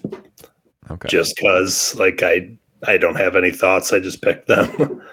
Well, I mean, if you want to justify it, Rhea Ripley hasn't had many great moments since her NXT days, and Liv Morgan, a lot of people really like her. So that entrance last year at WrestleMania wasn't one of her great moments. Holy Lord, have mercy! Remember that song? Yeah, not good. Better than American Alpha, but not good. God, you hated that song. I will bring it up whenever I can. That damn American Alpha theme song. Johnny Knoxville, Sami Zayn. Don't care about this one either. Johnny Knoxville, okay. He was pretty famous when I was in high school 20 years ago. Whatever. I don't even know how to pick a winner for this one. Kyle, you got any thoughts? Justin. I'm sorry. This one seems really bad if Johnny Knoxville wins, right? Yeah. I think he's going to. Yeah. The match can only be as good as Zayn wills it to be. And I think Sami Zayn's going to try very hard. Sami Zayn and Kevin Owens, say what you will about their respective lots on this show and what their roles may be. They're guys who can actually take WWE material and make it somewhat entertaining sometimes. Here's an idea I had. If Gable Steveson was to get involved with anything at WrestleMania, might it be here to help Johnny Knoxville? And that would give the heel Zayn an out for losing to a celebrity. I'd be fine with that, yeah. I have no idea if that has been bandied about. This is not a Top Rope Nation extra exclusive. It is something I thought of when I put together these notes. I mean, it's almost a certainty that there's going to be some sort of run-in, whether it be a debuting Gable or, bunch of the Jackass guys coming out and taking bumps and helping Johnny get the win. Mm-hmm. Ryan? Yeah, I picked Johnny. I'm with what Justin just said. I think there's going to be a lot of gimmicky shenanigans. Jackass spots to be kind of that'll be your comedy relief for Mania, even though there will probably be others. But that's just where my gut's telling me on that one. God, remember when Umaga stiffed the shit out of all those guys? That was a great wrestling moment. Yes. When they wouldn't sell it, he just started fucking kicking their ass. Oh. My God, we're under fell attack. over in my office. My God. Umaga's here. Holy shit, what was that? How did that happen? Wow. I don't know, Kyle, wow. My booming voice my is office. making things fall over. It's going through my headphones. Holy shit. All right. Pat McAfee, Austin Theory. No, Vince McMahon is not going to be in the ring. Pat McAfee, if you listen to this podcast, we're not big fans of his announcing, but when he's been in the ring, he was impressive. The guy bought a wrestling ring for his home so he could train. His interview with Vince McMahon, I didn't think was particularly good. Pat comes off like he's new to the wrestling industry and doesn't know a whole lot about the history of the business in those interviews, but he's an excitable guy. He wants to be there. He does have name value and he can perform. So you're going to put him on this card. Did you guys see his comments on Busted Open Radio? They were going around today. No. About creative freedom in WWE? No. Okay. I got to get your take on this. So, Oh, no.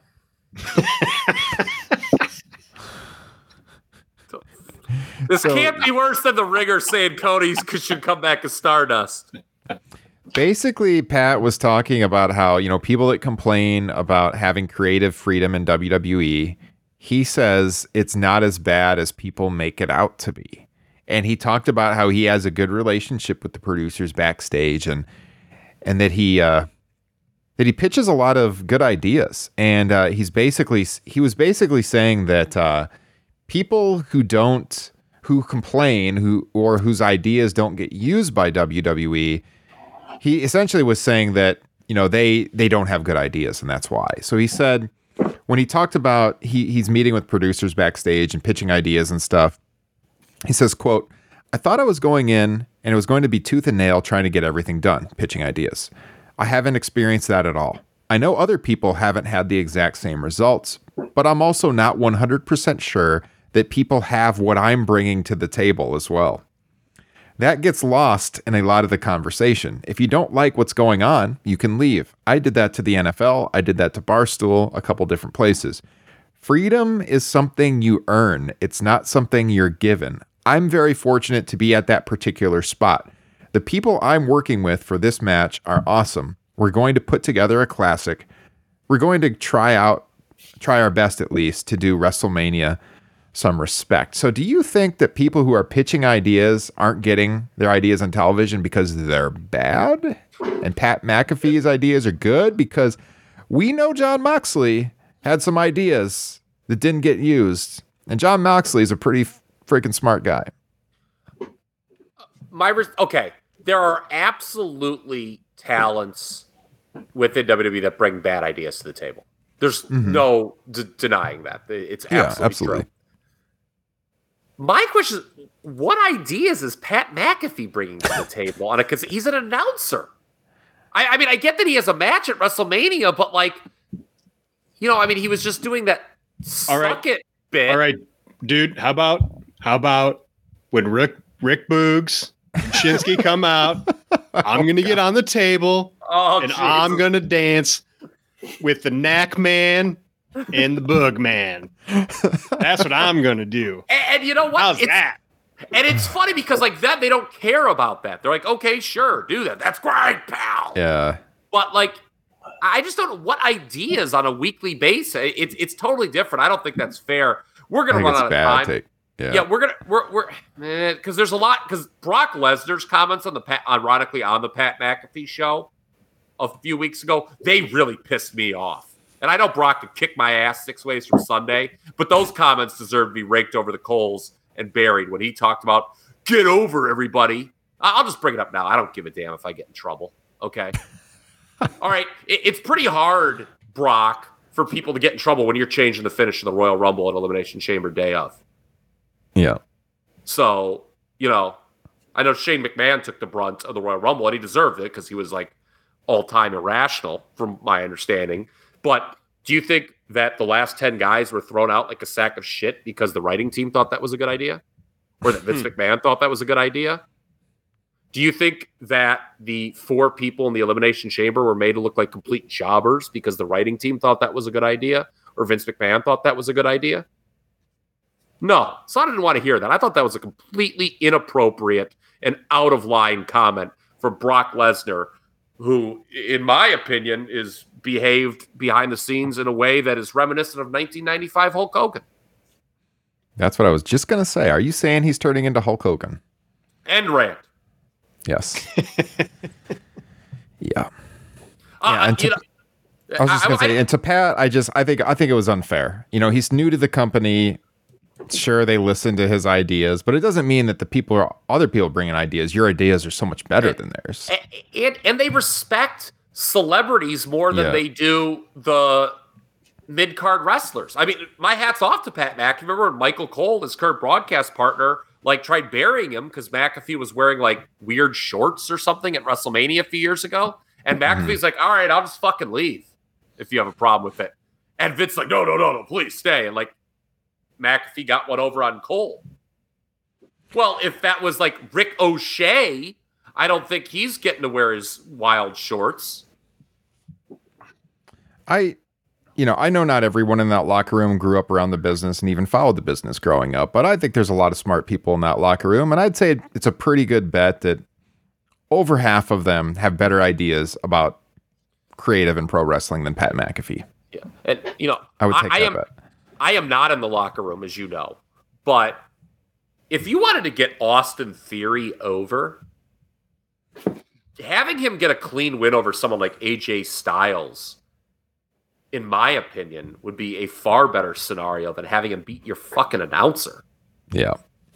But what do I know? And the plan was for Vince McMahon to be involved in this somehow. I don't know if that has been dropped or what, but I know that originally that Vince was supposed to be involved in this situation. And I'm going to pick Austin Theory to win because I think it is insane if you beat it. I'm not in love with Austin Theory. I am not Jim Cornette. Okay, I don't think he's some Austin Theory, some great prodigy, but it would be insane to have an up-and-comer lose to your fucking SmackDown color commentator. Yes. I'm also going to take Austin Theory, even though in the odds McAfee is currently favored. It's close. It's -140 to +100. So, Ryan, who you got? I'm going to take Austin Theory. I'm probably the only one here who actually has an Austin Theory t-shirt. Just that might scare some of you guys off. My God. Yeah.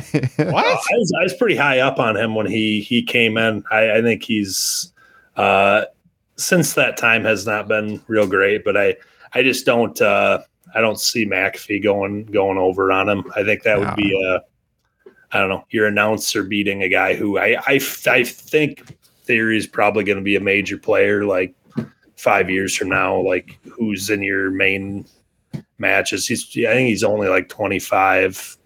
I don't like the selfie gimmick on him, but I think he's a pretty good performer. So I'll take him. I mean, the dude hasn't really gotten over much, with Vince McMahon with him. So what's it going to do for him if he loses to your SmackDown announcer? Yeah, you got to put Austin Theory over, I think. Justin? I feel the same way about Austin Theory as Vince McMahon felt about Christian. I want a pixelated thing over his face, so I don't have to look at it. And they got the technology to do that. Oh my God, I almost spit my fucking beer all over the computer. This is why you need to be watching the video feed, all you listeners of this show. That was great. So I'm going Pat McAfee. Scroll an hour and 35 minutes in. Go to youtube.com/Top Rope Nation and scroll an hour and 36 minutes into the show for that one. All right. We got the triple threat tag match for the prestigious Raw tag team titles. RK Bro taking on the Street Profits and Alpha Academy, that being Chad Gable and Otis. I'm going to go with RK Bro retaining. Don't have any really deep thoughts on this. I think, we don't get to that split yet with Orton and Riddle, and they retain. That's all I got. Huffman? Yeah, I have them retaining. I dropped a stat earlier. Drop another one, but I guess Orton, he's the first wrestler to ever enter as WWE champion, tag team champion, world heavyweight champion, intercontinental champion, and US champion. So he has entered a Mania. I think he's approaching like the most WrestleMania appearances maybe too. I'd have to look at that, but I think those two break up eventually and you get a main event match out of that, but not quite yet. Has he ever missed a Mania due to injury? 32. That's right. Yep. I got to change that in my notes. I knew there was somebody else. I didn't have that in there. That's a good point. Yeah. All right. Justin? Kyle? No, Justin, go ahead. I'm just hoping for a Montez Ford heel turn or something here for the Street Profits to break up. If it's not going to be RK Bro, at least make it the Street Profits do something interesting. Mm-hmm. I guess I'll pick Alpha Academy. Oh my! All right. I did not mention this for the SmackDown tag team title match. Teased it a bit, but a negative byproduct of having tag champs for each brand is that when you actually have an overact like RK Bro, and props to WWE for not breaking them up. We've talked about that on this program for weeks, that this act has staying power and should not be broken up just yet. But the issue is, because you have such little depth with a brand split and two tag divisions, you can't have your champs ever become too dominant or you risk running out of options for them. Now, the flip side is cheapening them by having them lose to lesser teams just to keep things interesting, which they almost are never interesting. They did just have them lose to Alpha Academy and win it back. So I think RK Bro retains here. To Justin's point, which he said, I think the Street Profits, perhaps as a team, may be going heel. There was a promo on Raw a couple weeks ago where they seemed to tease that. They were throwing out those buzzwords like aggressive and things of that nature. All right. Well, that's it. that's the tag match. All right. Oh, I thought that was the end of the show. Yeah, we're done. See you later. Enjoy. Edge and AJ Styles. Kyle, do you have any comments on Edge's promos in recent weeks? Look, man, I have all the respect in the world to the guy. I subscribe to his newsletter. I learn a lot from him. I use the Wrestling Observer newsletter as a resource when I do research for historical pods. I don't think there is a Dave Meltzer take I have ever disagreed with more than the one he laid out, what was it, about a month ago, where he said few are better than Edge at delivering promos. These promos stink. I don't know who thinks they're a good idea. I think they're ill-timed. He was just put over as this big baby face with his wife in that Miz feud. And then out of nowhere, he turns heel against AJ, who turned baby face in the softest manner possible when he was turned on by Omos. So This feud stinks. I think it's the pretend good match of the night. I think people that like WWE will lie to themselves and say this match is really good. I hope they prove me wrong.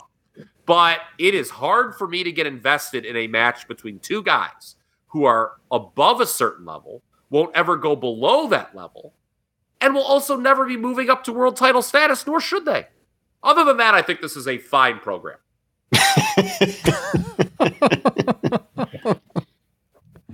And I don't care who wins. Justin? At all.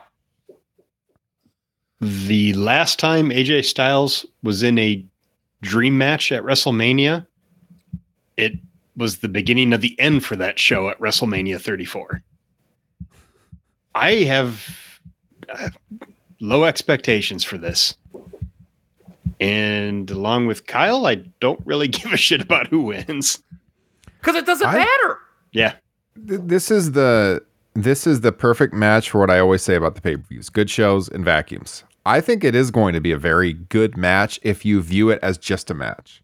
I think the issues surrounding it and how does it have importance, I don't think really matter at all. I think I will pick AJ to go over, but I think it'll be solid. I think you can count on a pretty good star rating for this one. But in the end, is this one that we'll look back on a couple of years from now? Probably not. But I think they'll have a solid match, but it won't really mean anything in the grand scheme of things. Ryan Huffman. If they start fighting over a backslide 10 minutes in, we're doomed.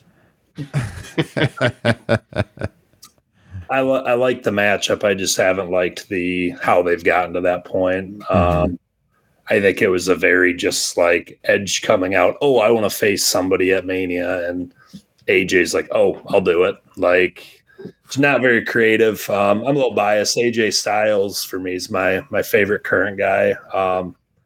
I think these two will deliver. I haven't seen AJ have too many bad performances, so I'll take them. I could see the winner of this match possibly being maybe that next title contender, not to win it, but just as they're going to need somebody out of here. And I feel like WWE maybe looks at this match as like the next biggest one on the card behind Brock and Roman. But my question is, when AJ ran out to accept Edge's challenge, was Seth Rollins on the shitter? Yes. And he still almost got inserted in the match. Yeah. Not only was he on the shitter, he was burning it down, Kyle. Hey! He was on there for a good 10 to 15 minutes. Speaking of the shitter, how about Omos's work? Yeah. Omos, you mentioned the split with AJ. He's the monster now. Bobby Lashley coming back from that injury. We talked about that on the review of Elimination Chamber and the injury that he went through. He's got back in time for WrestleMania. Did Bobby Lashley get back in time just to lose to Omos? That seems very bad. Yeah, this is the oddest bit of matchmaking on this card. You've got Lashley, who was not beaten for the WWE title, and obviously needs a win to set him up, I would think, for the Roman Lesnar winner. Yeah. Right? I mean, to what Ryan was saying about the Edge, AJ, to me, Lashley, this guy did not lose the world title in the ring. He's got a very valid claim to being a contender to the winner of the main event, and he's one of the few guys in this company that the people buy as having a legitimate shot of winning. And I see in his chat, this is another, is MVP still with Lashley? He didn't come out on Monday, and he is not listed on Wikipedia in parentheses. Mm-hmm. So I don't know what the deal is there. Okay, so I've made the case why Lashley should win. But on the flip side, are you just going to smash Omos after building him up for a year? Right. My only thought is, are they maybe sending Omos back down to developmental because he's just not good? I mean, that was kind of my thought. Like, I know everybody was excited about him last year at WrestleMania, but he didn't look near ready for any kind of major, like even like a Diesel type push then. Mm-hmm. Oh. Yeah. Remember what we talked about? I think it was on that WrestleMania post show that here's a guy, he's 7 foot whatever, played college basketball at a big school. He was South Florida, right? Because your boy Taco Fall, Justin, he was Central Florida. Mm-hmm. I think I've got my Florida schools correct there. But Omos, he didn't even get a sniff from the NBA at that height. What does that say about his athleticism? Yeah. Hello. Yeah, South Florida. Okay. Yeah, I mean, it is odd matchmaking, and I think it makes it hard to pick a winner, honestly, because I agree with you. Why you spend all this time building them up just to lose here? But at the same time, do you undermine Bobby Lashley, who should be in that main event picture? So unless MVP factors into the finish somehow, I suppose that could happen. But Ryan Huffman, what do you think of this one? I think this match is a product of they just didn't know what to do with either one of these guys. I don't think maybe they thought Lashley would even get back in time, possibly. I don't know why. I think a better thing with him would have been wait till Monday Night Raw and bring him back, then throw him into this personally. And then Omos, I don't know how you let a guy like Braun Strowman go in favor of this guy. I think he's pretty bad. But I don't know. Narrative. Yeah, I was going to say, that might be why. Yes. Yeah. I don't care who wins this match. All right. I love the do not care answer has been like this big theme. Yeah. WrestleMania, baby. WrestleMania. Bigger, better, do not give a shit. Stupendously stupid. It's WrestleMania 38. Oh. The showcase of the. All right, we've reached the winner take all, third time's the charm WWE champion versus Universal champion match. Roman Reigns and Kyle's boy Brock Lesnar. So we know the history. We know, Kyle, you heard the boos in the Superdome for this match the last time out. God, all I think about is Chad Repack just keeling over, laughing when Reigns got that reaction, because he said to me, he's like, I hope they still boo Roman out of the building. And they did. And I said, oh, dear God, we're going to keep going with this, aren't we?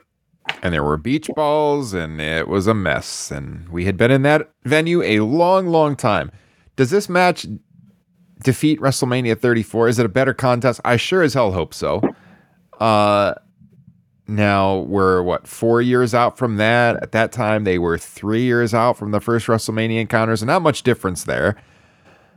Still relatively recently. God, you got to think that Roman Reigns finally gets that win over Brock Lesnar, don't you? I know we thought that, Brock wasn't coming back to Roman, and, but he did get some wins in the interim since he's returned. So I think I'll pick Roman Reigns here. I'm not particularly looking forward to the match. We know that they're going to have winner take all with the title belts, but they're not going to have a unified champion long term. I still want a world champion on each brand. That's a Fox USA Network thing. This is tough to call though. So, I mean, it's got to be better than 34.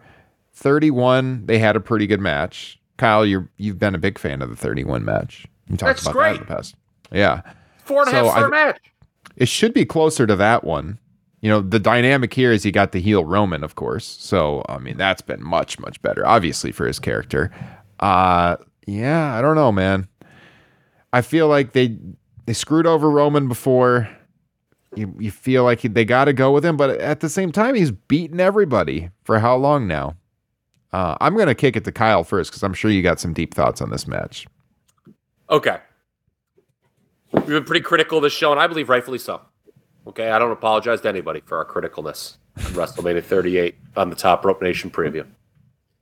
Said more than anything at WrestleMania 38, more than Austin's return, more than Cody's debut, the result of this match is what fascinates me the most. It's not even like, I'm not even anticipating looking forward to match quality. I really am interested in who goes over, because I think it's going to be heavily politicked behind the scenes. You've got two guys that have been booked so strongly that they are the only ones you truly believe can beat the other. right? I mean, Lashley's the only other guy on the roster who you think has a chance of beating these guys in a one-on-one scenario. I get what you're saying, Ryan, about how, Reigns is 0-2, technically, I guess, versus Lesnar at Mania. It was Rollins with the cash in at 31, but he lost to him at 34. He didn't get the win. Yeah. He didn't get the win either time.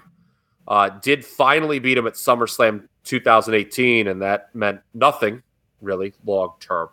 And that was with the Braun distraction, right? Yes. Okay. But they were so confident in their new babyface that we had to have someone standing outside with a briefcase to distract you from the fact that no one wanted the babyface to still win after 3.5 years. I just look at this build for this match in a vacuum. Brock lost in Saudi Arabia. He was outmaneuvered with the Heyman turn at Royal Rumble. Is he going to lose after all that? And moving forward, what is there interesting for Roman to do as champion? Who has he not wrestled that you would want to see? With Brock, you could make the case that, okay, Lashley beat him in that Royal Rumble match, so that's a match you could run back. Drew McIntyre's a guy who's beaten him, so you could run that back as a title match. I see a strong case for Brock Lesnar winning here. And I know no one is picking it. Everyone just assumed, but I don't know. He won in the most dominant way possible at the end of last year, WrestleMania. I don't know. What does Brock do if he loses here? Let me ask you this. Do you think there's a good chance that they haven't decided on the finish right now? Because we know for 34, they were going back and forth. And 31, they changed before. Yeah. Remember Sika? He wasn't clued in. He wanted to fight someone. Right. I think there's a really good chance they haven't decided as we record this right now. I talked about Brock earlier in the show. Okay, maybe they think they've decided, but what's to stop either of these guys from going in day of, either of them, and saying, that doesn't work for me, brother? Yeah. I mean, that would not shock me. It's fascinating in that regard. Yeah, I agree with you with what you wrote in the show notes. It's pretty fascinating. I don't know which way they're going to go. So there's intrigue. Agree with everything you guys have said. They've really put themselves in an awkward position because of the past results. And now with the baby face and heel dynamics and the story coming in this one, just looking at it story-wise, it would be weird if Brock didn't win. Considering their past and the fact that Brock is part-time and Roman is full-time, I think it would be even more weird if Reigns didn't win, if he did not get his win back from 34.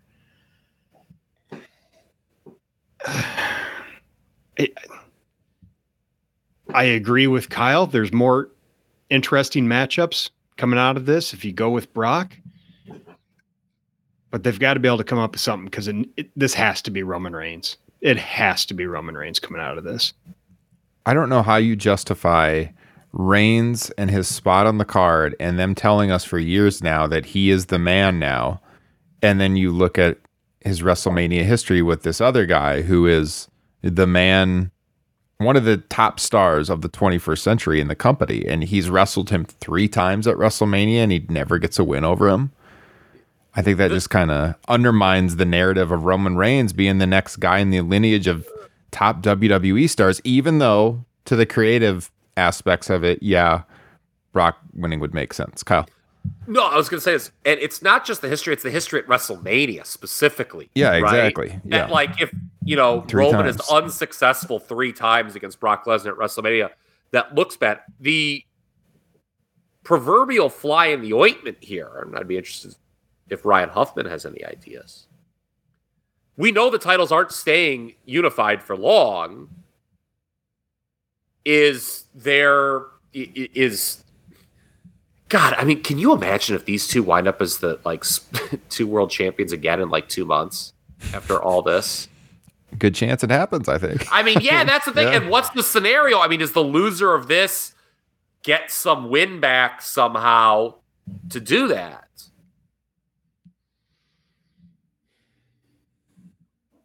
I don't know. It is really fascinating to me. Like I'm when we review this, I'm gonna have I don't know. I feel a lot to say. I mean, that's the worst case scenario is for one of these to end up with the title again in the next 6 months, right? I mean, talk about the loser. You mean? Yeah, sorry, the loser. Talk about shit not meaning anything, in WrestleMania not having any kind of consequences. That's just the worst case scenario. Yeah. What do you think, Ryan? Who else could you make a world champion on this roster? Oh, Lashley. Yeah, Lashley. I mean, Big E's out Cody now. Rhodes. They can't bail him back up. Cody, obviously, is the wild card.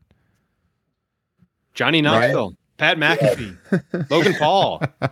Pat McAfee should lobby that idea. I should Yeah, see what you think of that one. See how that goes. He should lobby to beat Brock Lesnar. Do it.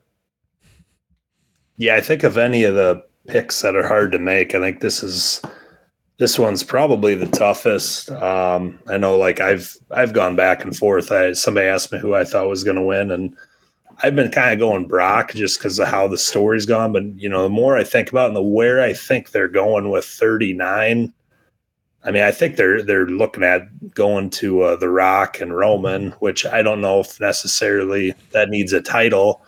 But I do think it does need Roman to go over on Brock here in a big match at a Mania because he's, 31 didn't really end with either of them going over. But I think Roman needs it more than Brock does personally. But I don't know. If Roman wins, is he going to continue to be champion all the way to next year? I mean, we're going to get that. Jesus. That feels dire. Oh, Yeah. man.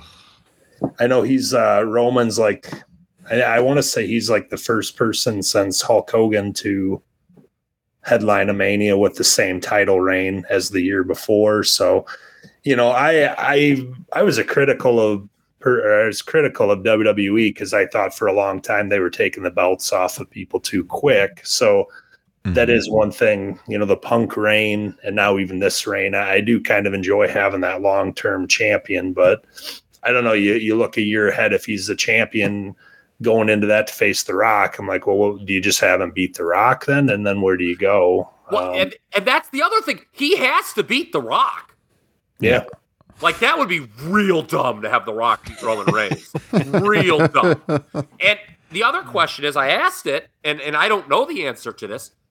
If Brock Lesnar loses here, what do you do with him? He's under contract till February. No. Correct? Yeah. Use them to build up some other people. Obviously, Okay. that's far too logical for them, but And he's going to do that? I mean, you give them some cheap wins in the meantime, and I don't know. Unless if he Yeah. beats those guys like Lashley and McIntyre in non-title scenarios, but I don't know, man. I mean, you're right. My big fear is that these two just wind up as champions of their respective brands in 3 months. Mm-hmm. And this was all for naught. Yeah. And nothing feels any differently. Does Paul Heyman have to take the F5? Have to? No. Well, I mean, he doesn't have to legally. I mean, the man has very good lawyers. Should Paul Heyman take an F5? I think that's the way you have Brock lose and save face. Like he does it and then gets speared right after? Or vice versa. Somehow Paul Heyman costs him the match, and then he gets to F5 Heyman afterwards. Okay. Yeah. I could see that. Mm-hmm. Well, we'll see what happens. Sunday night, the last match of a 2-night marathon with Roman and Brock. We'll be here to count it all down the next morning. Like I said at the top of the broadcast, Sunday morning we'll be talking about night 1, and Monday morning, night 2 will be live on the YouTube channel. Subscribe if you're not already subscribed so you can join us live, or you can check it out on demand immediately after on the podcast feed. Anyone have any closing comments that we didn't get in? Can't wait for AEW Double or Nothing. Yes. Yes. Got to book that hotel, Justin. We do have to book a hotel. Yes, we will be there. Ryan Huffman, great to have you on the show again. I'll always appreciate your support on Patreon. Thanks for stepping up to the microphone and joining us for the third time, sir. It was a blast. Yeah, it was great being on. Looking forward to coming down, watching it on Saturday there in the old college stomping grounds. That's right. It's not nail polish, Tim Jensen. I injured my finger. Tim, he has talked about this on the podcast. In our chat in the live room, Kyle, Tim was wondering why Kyle is wearing nail polish. Yes, his nail is black and blue. Yeah.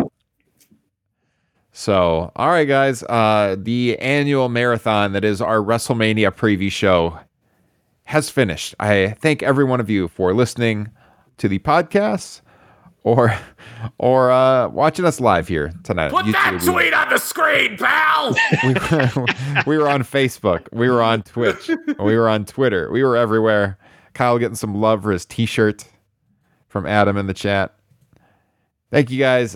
We had an active chat room. So for those of you that were here live, appreciate that, and everyone on demand as well. This was the group I watched at that venue when I told that story on Watch Along last week. Black Rebel Motorcycle Club. Oh, okay. When I explained to the security guard the rules of rock and roll. Hey, by the way, guys, I didn't talk about this at the top, but get in the Facebook discussion group because I'm thinking about doing a contest for WrestleMania. Details to come. Link in the podcast description, or you can search on Facebook, Top Rope Nation Pro Wrestling Discussion. Get in the group so you can get involved in the contest. And also, we are giving away a $25 gift card on our Twitter page to either Pro Wrestling Tees or WWE Shop. All you got to do is retweet the tweet I put out there on Twitter and tag a friend in the replies, and follow us and subscribe on YouTube. And yeah, Ryan Huffman, he's wearing the Top Rope Nation colors right now with a shirt purchased from Pro Wrestling Tees. I should also say our Spreadshirt store has a sale starting tomorrow, goes till next Monday. I don't pump our merchandise too much on the show, but we have some great shirts on the Spreadshirt store. It's linked at topropenation.com. All you got to do is go to the merch section. Starting Wednesday until next Monday, 20% off. And they're super high quality shirts. That makes the t-shirts, I mean, it'll take them down to, I don't know, $15-$16, and they're soft style. They're great shirts, long sleeve shirts, pretty cheap. Sweatshirts and hoodies, pretty cheap as well. So if you want some Top Rope Nation gear, we appreciate that support as always. Check out topropenation.com. Go to the merch tab, and then you'll see the coupon code will be at the top of the merchandise page over on the Spreadshirt website. All right, so that does it. WrestleMania 38 in a couple of days. Check us out the next morning, and we'll be bringing you all the thoughts and everything.